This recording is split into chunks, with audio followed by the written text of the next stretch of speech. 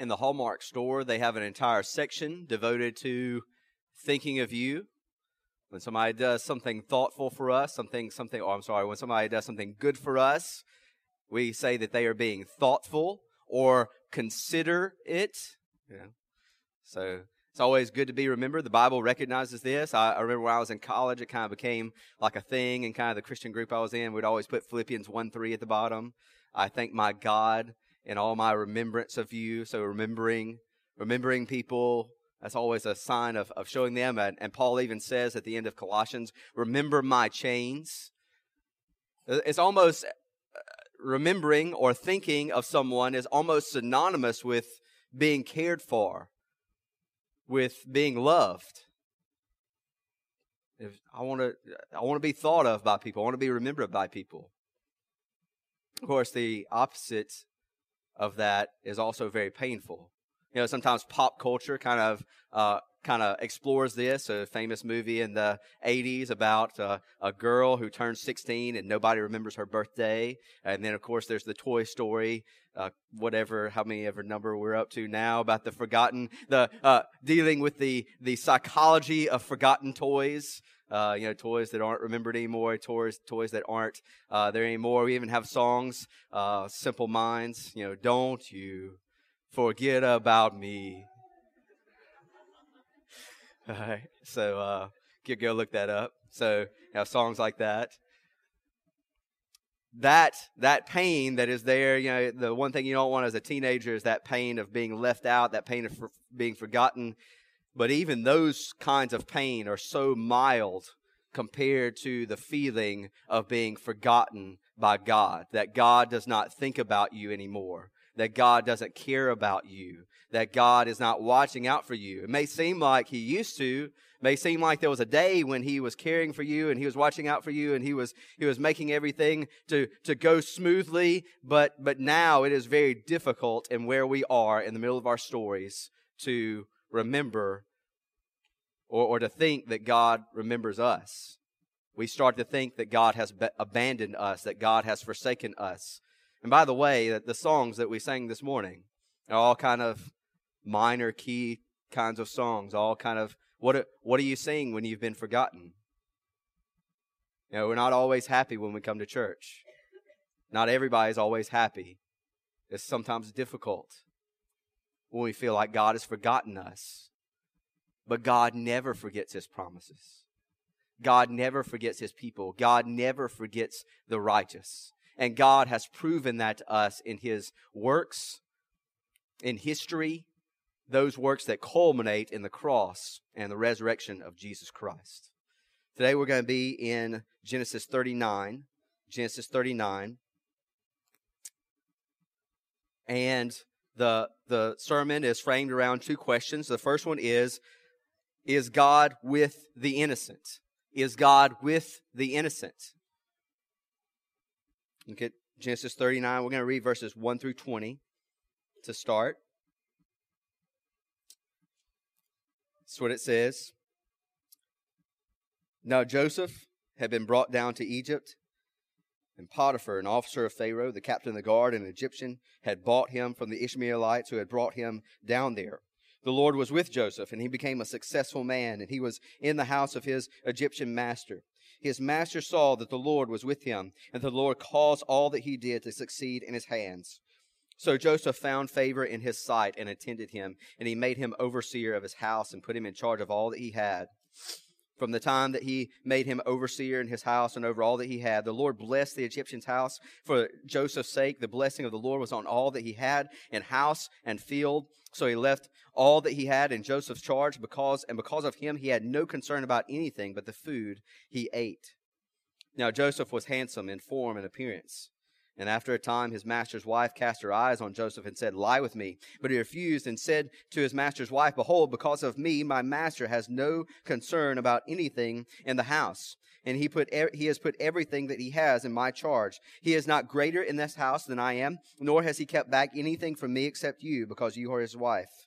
How then can I do this great wickedness and sin against God?" And as she spoke to Joseph day after day, he would not listen to her, to lie beside her, or to be with her.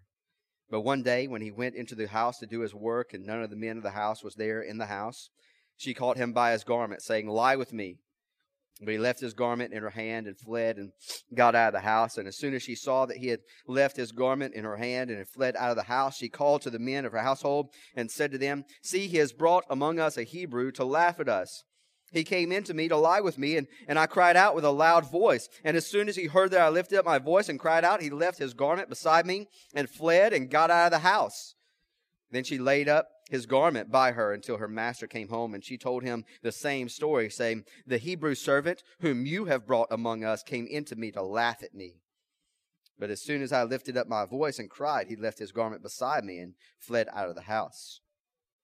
As soon as his master heard the words that his wife spoke to him, "This is the way your servant treated me," his anger was kindled. And Joseph's master took him and put him into the prison, the place where the king's prisoners were confined, and he was there in prison. In Genesis 38, we had been down in Canaan where Judah had gone, and Judah had shown himself to be a wicked man, but a wicked man who ultimately recognized his wickedness and was turned by God back to himself. Well, here we're just picking up in verse 1 with what happened to Joseph. Joseph went down to Egypt. What happened to him? And verse 2 tells us, the Lord was with Joseph, and he became a successful man, and he was in the house of his Egyptian master. Tells us that Potiphar, one of the king's officials, bought Joseph as a slave. And here, even though he's a slave, God is with him. God is causing everything that he does to succeed. You read verses 2 through 6. I mean, it is just this piling up of different ways of saying that everything that Joseph did was successful. Everything that he did was good. Everything, the Lord was with him. The Lord was blessing him. The Lord was enabling him. The Lord was empowering him. The Lord was giving him wisdom. The Lord was making everything that he did to go well. So that the master did not worry about anything. He just, over time, he just gave more and more and more to Joseph and said, "Go take care of this." Oh, that went really well. And the master sees that the Lord is with Joseph and says, "Take care of this and take care of this." And gradually he just grows in this responsibility. And it says that everything is going well in both in house and in field. That's a way of saying everything that Joseph touches, everything that Joseph does is good. You know, God did work to bring Joseph down to Egypt. But God was with Joseph. God was causing everything that he did to succeed. You know, sometimes it's easy to think that God is not with us, that God is not with the righteous or with the innocent, when we see that the wicked prosper and the righteous suffer. And yet in chapter 38, God had struck down the wicked because of their sin. That doesn't always happen immediately, but it always happens eventually. It happens sometimes so that we will know that God does not leave the wicked man. He does not leave him in his prosperity, but instead brings him down. In the same way, God brings Joseph into slavery. But God does not leave us in the dark about whether or not God is with Joseph. It says the Lord. This is the first time that, this is only the second time in the story that he's been brought up. He is brought up when he killed wicked people in chapter 38, and now he's brought up when he is with Joseph, the innocent one, even in his slavery.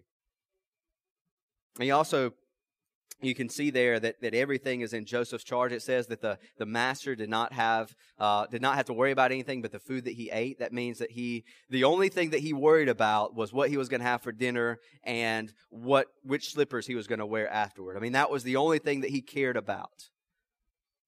Here is Joseph, this wise man. Now, I think this is one of the part of the picture of Joseph that is painted over chapters 39 through 41 and even beyond is that Joseph is one who is endued with the wisdom of God. See the same thing. You could go and compare the same thing when you look at Daniel, man who has God's wisdom, and God gives him wisdom in everything. That's what God is doing. God is giving Joseph wisdom. So he is managing everything. Joseph has a big problem, though. You look at the end of verse 6. Joseph is ridiculously good looking. That is a loose translation of the Hebrew there. I mean, that is he He is handsome in form and in appearance, okay? So he has both the structure and the build and the face, okay? He is a good-looking man. And he is this good-looking man who is walking around in this successful house in which he appears to be the one in charge. And Potiphar's wife sees him. And she wants to take him. She wants to take him as her own. She wants to bring him into her clutches. And this is the place that we really see Joseph's wisdom displayed, because he's given a choice. If you turn over in your Bibles to Proverbs 9. To Proverbs 9. What Proverbs does, especially in the first 9 chapters, is set apart this dichotomy, these two paths that you can choose. You can choose the way of Lady Wisdom, or you can choose the way of folly, the adulteress. Look at what the wise one says, the Lady Wisdom says in verses 1 through 12. Proverbs 9, verses 1 through 12. It says, "Wisdom has built her house. She has hewn her 7 pillars. She has slaughtered her beasts. She has mixed her wine. She has also set her table. She has sent out her young women to call from the highest places in the town. Whoever is simple, let him turn in here. To him who lacks sense, she says, come, eat of my bread and drink of the wine I have mixed. Leave your simple ways and live and walk in the way of insight. Whoever corrects a scoffer gets himself abuse, and he who reproves a wicked man incurs injury. Do not reprove a scoffer, or he will hate you. Reprove a wise man, and he will love you. Give instruction to a wise man, and he will be still wiser. Teach a righteous man, and he will increase in learning. The fear of the Lord is the beginning of wisdom, and the knowledge of the Holy One is insight. For by me your days will be multiplied, and years will be added to your life. If you are wise for yourself. If you scoff, you alone will bear it." He had this picture painted between Lady Wisdom, who is offering these rewards for wisdom, and the beginning of wisdom is the fear of the Lord. There is the choice. There's the choice that Joseph is presented with.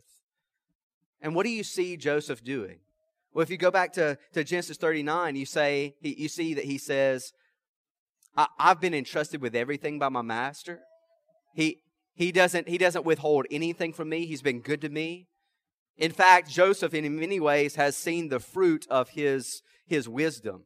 He has received success because he is wisely administrating the things that are around him. And then he says, how could I do this wicked and evil thing in the sight of my God? What does Joseph choose? Joseph chooses the fear of the Lord. Look at what the rest of Proverbs 9 says. It says, the woman folly is loud. She is seductive and knows nothing. She sits at the door of her house. She takes a seat on the highest places of the town, calling to those who pass by, who are going straight on their way. Whoever is simple, let him turn in here. And to him who lacks sense, she says, stolen water is sweet, and bread eaten in secret is pleasant. But he does not know that the dead are there, that her guests are in the depths of Sheol. See, the folly, the adulteress, makes the same kinds of promises that Lady Wisdom does. She makes the same kinds of promises that Potiphar's wife made. My husband's not at home. That's the way Proverbs pictures Lady Folly in chapter 7. Yeah, it sounds good. You're presented with this choice. Whose voice will you hear? If you are a simpleton, if you are naive, if you are young, who will you believe? Will you believe wisdom, or will you believe folly? You know, Proverbs is written primarily to young men, teaching them how to choose wisdom. Who is Joseph but a young man who is every day, not just one time, but every day continually faced with the temptation to go after folly, to go after stolen water, to go after what is promised by sin to satisfy, but never does. Young men and young women, you are every day presented with choices about what you will do with your life, about whether or not you will believe wisdom or whether or not you will believe folly. Be wise. Fear the Lord the way that Joseph did. Choose wisdom. And don't ever think what people want you to think, what the world will tell you to think, that what you choose to do in your teens and in your 20s doesn't matter. What you do in your teens and in your 20s is going to affect the rest of your life. The choices that you make are going to have consequences. The character and the habits that you establish now, those are going to be incredibly hard for you to change later in life. So be like Joseph, who chose to fear the Lord. He was presented with probably a lovely woman who promised good things. But he feared the Lord. He said, I cannot sin against God. Now then, we know from the rest of the story that from his wise choice that he immediately received success and riches and was filled up with all good things because he made the right choice, because he made the wise choice. We know that's not the case. I want to tell you, though, that there are a lot of people who go by the name of Christian who kind of think in this kind of rigid, karmic kind of system where the righteous and the wise always prosper and the wicked and the evil are always punished immediately. Might even be some of you here who think that way. That's not what the Bible teaches. In fact, at the very center of the Christian faith is one who was perfectly innocent, who was perfectly righteous, who far surpassed Joseph's wisdom and righteousness, and yet he was slandered as a blasphemer. He suffered as a righteous man. Jesus Christ, no one has suffered, no one has been slandered more unjustly than Jesus Christ was. And yet he submitted himself to the Father's will. He knew that humility and obedience led to death. And yet, therefore, because of his obedient death, he was exalted to the name that is above every name. And so we know that we know that God maintains an order where often those who make righteous, wise choices do often succeed, do often see prosperity. And yet we also know that we live in a world that has been corrupted by sin. And we know that often those who are righteous and who are wise, they often suffer because they are righteous. What are they to do? They're to do what Joseph did. They're to do what Jesus did, who continued to entrust himself to God. We're to follow in his steps. We are to entrust ourselves to God the same way that he did, the God who always judges justly. And Jesus Christ bore our sins in his body on the tree so that we might die to sin. We might die to wickedness, the way that Joseph is killing his sin here. He is dying to wickedness. He is dying to evil. He is dying to the flesh. And he is living toward righteousness. That's the same way that we ought to live. You know, from the rest of the story there, the same way that that Joseph had his garment taken from him by his brothers, here this woman grabs his garment and she uses that to slander him and to send him to prison. And then look at verse 20. There is this little sign of hope. In verse 20, it says, and Joseph's master took him and put him into the prison, the place where the king's prisoners were confined, and he was there in prison. See, the whole time that Joseph is going down to Egypt, the whole time that he is going down into Potiphar's house, the whole time that he is going down into the prison, he's taking small steps toward the king of Egypt, Pharaoh. Maybe that just happened. Maybe it just happened that Potiphar bought Joseph. Maybe it just happened that he ended up being enslaved, and maybe it just happened that he was put into the prison where the king's officials were kept. Maybe that just happened. Maybe it's just coincidence. What it is the wonderful, wise skill of God in bringing about his plan. Joseph doesn't understand, doesn't need to understand. He doesn't need to understand. We need to understand. We need to know that wherever we are in the middle of our own stories, that God is always watching after His faithful, that the Lord is always with the innocent.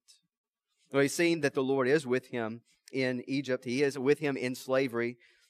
The next question is, has God forgotten the righteous? Has God forgotten the righteous? Pick up in still Genesis 39. We'll pick up with verse 21, just the last few verses there, and we'll read all the way through the end of chapter 40. It says, but, and isn't that a wonderful word? When you get thrown into prison because of your righteous deeds.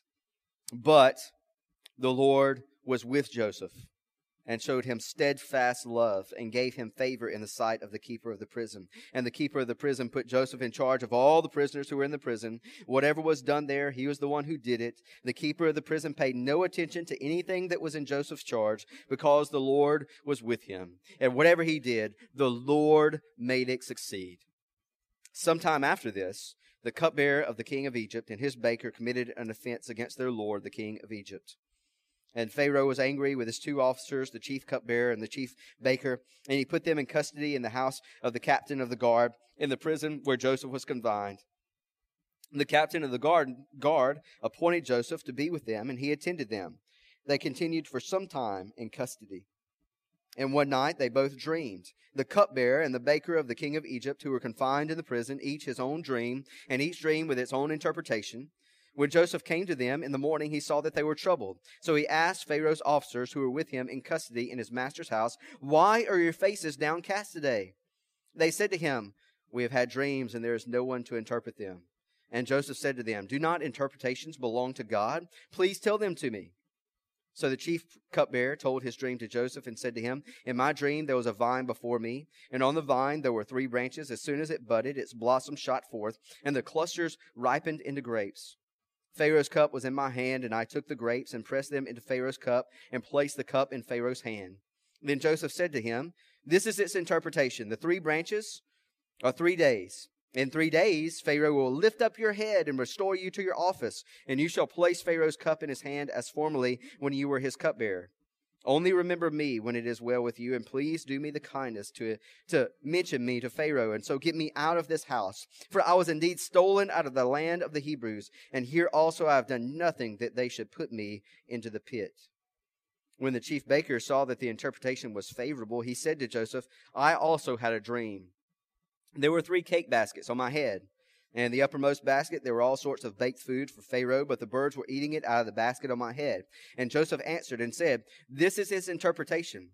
The 3 baskets are 3 days. In 3 days Pharaoh will lift up your head from you and hang you on a tree, and the birds will eat the flesh from you." On the 3rd day, which was Pharaoh's birthday, he made a feast for all his servants and lifted up the head of the chief cupbearer and the head of the chief baker among his servants. He restored the chief cupbearer to his position, and he placed the cup in Pharaoh's hand. And he hanged the chief baker, as Joseph had interpreted to them. Yet the chief cupbearer did not remember Joseph, but forgot him. So you see there, Joseph is down in the prison. And the same way that the Lord had been with him while he was enslaved, now he is with him while he is imprisoned. And Joseph is such the model of the wise and righteous prisoner that the warden puts him in charge of everything. I just want to add just this one proverb. I think I couldn't help getting this out of my mind when I was reading about Joseph. This is Proverbs 22:29. It says, "Do you see a man skillful in his work? He will stand before kings. He will not stand before obscure men." Long before that proverb was written, Joseph was living that proverb. And I think this is a lesson about providence. You know, while we see ourselves in whatever assignment we are in, we're not supposed to be sitting back, passive. We're not supposed to be lazy. We're not supposed to be apathetic. We're supposed to be wise.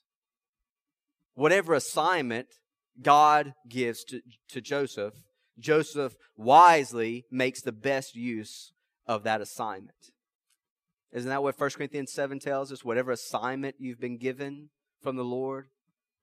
Isn't it a good thing that we, whatever we do, whether in word or deed, do everything in the name of the Lord Jesus, giving thanks to the Father through Him?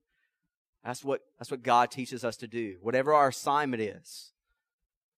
And that's what He is. And the Lord is with Joseph still. And look at this. Joseph just happens to be in charge, and after some time, there are a couple of things in here that just drive me nuts. I mean, kind of like, after some time, he's in prison. There's no after some time, but this is the way you tell stories when you're trying to get to the good part. After some time,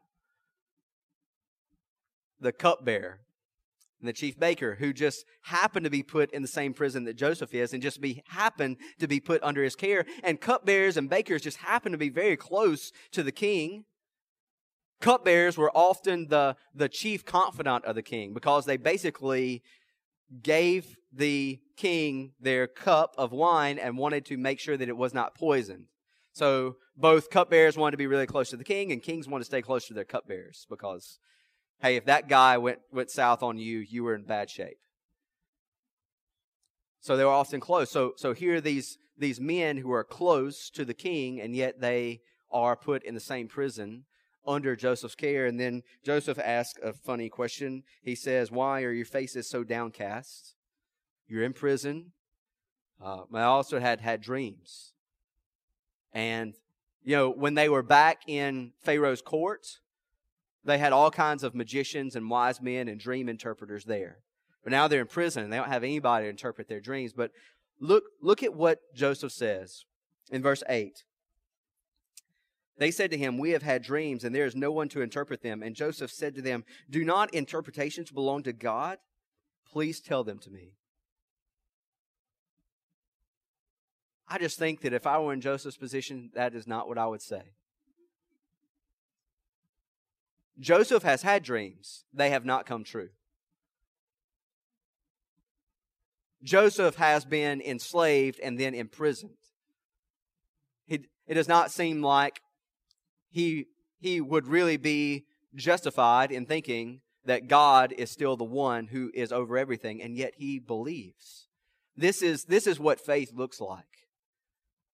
This is what faith looks like in the middle of stories, in the middle of our lives, where it looks like nothing makes sense, where God could not possibly be doing anything good here, where God could not possibly be in control. Either God is not good or He is not great. But He cannot be doing this in my life and be both. And yet Joseph is in the middle of terrible circumstances, and he is still believing that God is the one who gives interpretations. He is still the one who believes that God is the one who is at work in all these things. Well, the cupbearer tells him his dream. And after Joseph interprets it, it kind of makes sense. There are 3 branches, which is 3 days. And what do those branches do? They bud and blossom and then burst forth with grapes all over them. Kind of this sense of flourishing that's there. And so when Joseph hears it, God gives him the interpretation, and Joseph tells him, God, the Pharaoh, the king, is going to lift up your head. Right now, your shoulders are kind of drooping. Your face is long.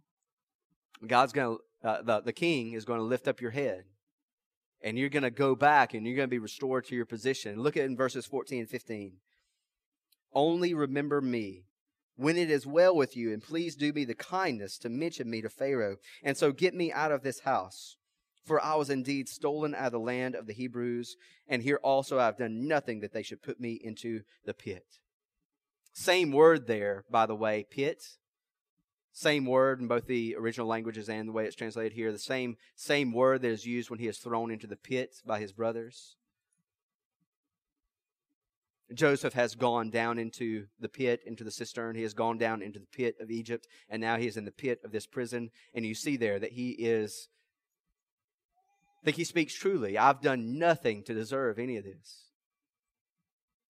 We should think about what providence really means. Sometimes Christians, when they talk about God's providence, that is the way that God sustains and governs all things, they use providence as if it were a synonym for lucky. It's not. It's not. It's God's providence when you just miss being in the car accident. And it's God's providence when you're in the car accident. It's God's providence when the cancer report comes back clear. And it's God's providence when it comes back and it's terminal. God is using all of those circumstances for your good. All of them. All of them. All of them are God's providences. All of them are the way that God sustains and governs the world for those who are His people. He is working all of them for good. And Joseph is talking there about being in the pit. Remember me. Please remember me. Well, the chief baker hears about the interpretation, and that sounded good. And so he says, well, tell me about my dream. And he has 3 baskets on his head, with baked goods or maybe with flour. And in his dream, there are birds of prey, like ravens or maybe even vultures and buzzards picking the bread out of the basket. Tells the story to the dream to to Joseph. And Joseph says, well, the 3 baskets are 3 days. And in 3 days, Pharaoh will also lift your head off of you. And then you're going to be hung. And it was very important in the ancient world that a person be buried with honor. You could also, obviously in Egypt, with the place of the mummies, it was very important that you be preserved, that you would be buried with many riches. That was a sign of honor. But this man is going to be hung, and his flesh is going to be picked off of his body. We can kind of speculate about how the cupbearer and the baker ended up there, and why the cupbearer got his sentence and why the baker got his. I think if we think about it in terms of what God does, the way God works things out, we could maybe speculate a little bit. But the main thing is, look at verses 20 through 21. What Joseph said would happen, happened. And so if Joseph is able to interpret dreams and hear these dreams that are coming true, these dreams that Joseph gives the interpretation to them, they come true. And yet Joseph has had dreams about his brothers coming and bowing down to him, even his whole family coming and bowing down to him. If this is the first time to read the story, what do you expect to happen next? Well, I would expect that very soon after this, the moral of the story is, when you wish upon a star, dreams really do come true. They came true. Look, I interpreted these dreams. They came true. Now my dreams are about to come true. Then look at verse 23. Yet the chief cupbearer did not remember Joseph, but forgot him. And when you hear that the chief cupbearer forgot Joseph, what does that also seem like? Somebody else also forgot him. Has God forgotten the righteous? I think that this is not the first time that we've read the story of Joseph, and we know what happens. We know what happens in his story. We know that those who go down to the pit do not stay in the pit. We know that those who go down to the grave, trusting in God, do not stay in the grave.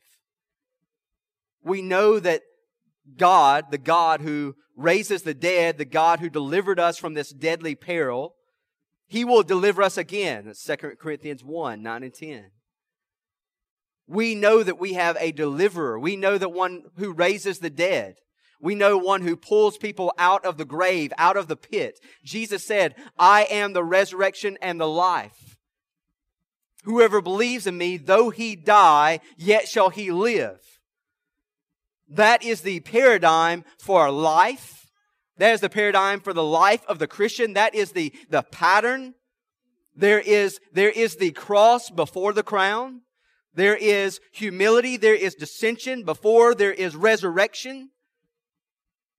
That is what we experience. And even if the last experience that we have is the experience of the pit of the grave, we know that there is no sting there. One of the things that if you've never read The Pilgrim's Progress, that's such a great book to read. In the second part, there is this character who's supposed to picture a pastor. He's sent by an interpreter to guide everybody to the river. That's the river where everybody is going to cross. It represents death. And his goal is to get everybody across the river. And there are all kinds of people who have all kinds of struggles with getting across the river. I want all of us to be prepared for every pit that comes in our lives. To know that in every valley, there is God's glory coming. And even if that pit is death, I want you to be ready to face that. We serve a God who raises people from the dead. The culmination of everything that is here, of people descending, of people going down, of people being thrown into pits, of the righteous, of the innocent being forsaken and seeming to have been lost. Those all come to their culmination and their fulfillment in Jesus Christ, who cried out, my God, why have you forsaken me? And yet, because He was righteous, because He was innocent, God raised Him from the dead. And now we know that those of us who participate in His sufferings will also participate in His glory. Everyone who trusts in Christ is credited with His righteousness and hopes for His resurrection. We have such confidence in Jesus. We have such confidence in every time that we see that God's people are in the pit, every time we see that they seem to have been abandoned, every time that they are in the cave out in the wilderness, every time they're surrounded by the army that is laying siege to their city, every time we see that they are on the cusp, every time a viper jumps out of the fire and bites one of them, every time where we see God delivering His people, we should know that's for us. God is going to deliver us. Whatever this pit is I am in now, God will deliver me. Whatever pit I find myself, even if it is on the verge of the abyss of death, God delivers me.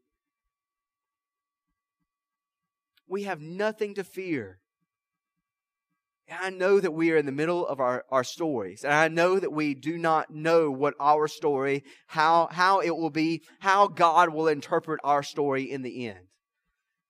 But we know because of the stories of the faithful in Scripture. We know because of the cross and the resurrection that we will be saved.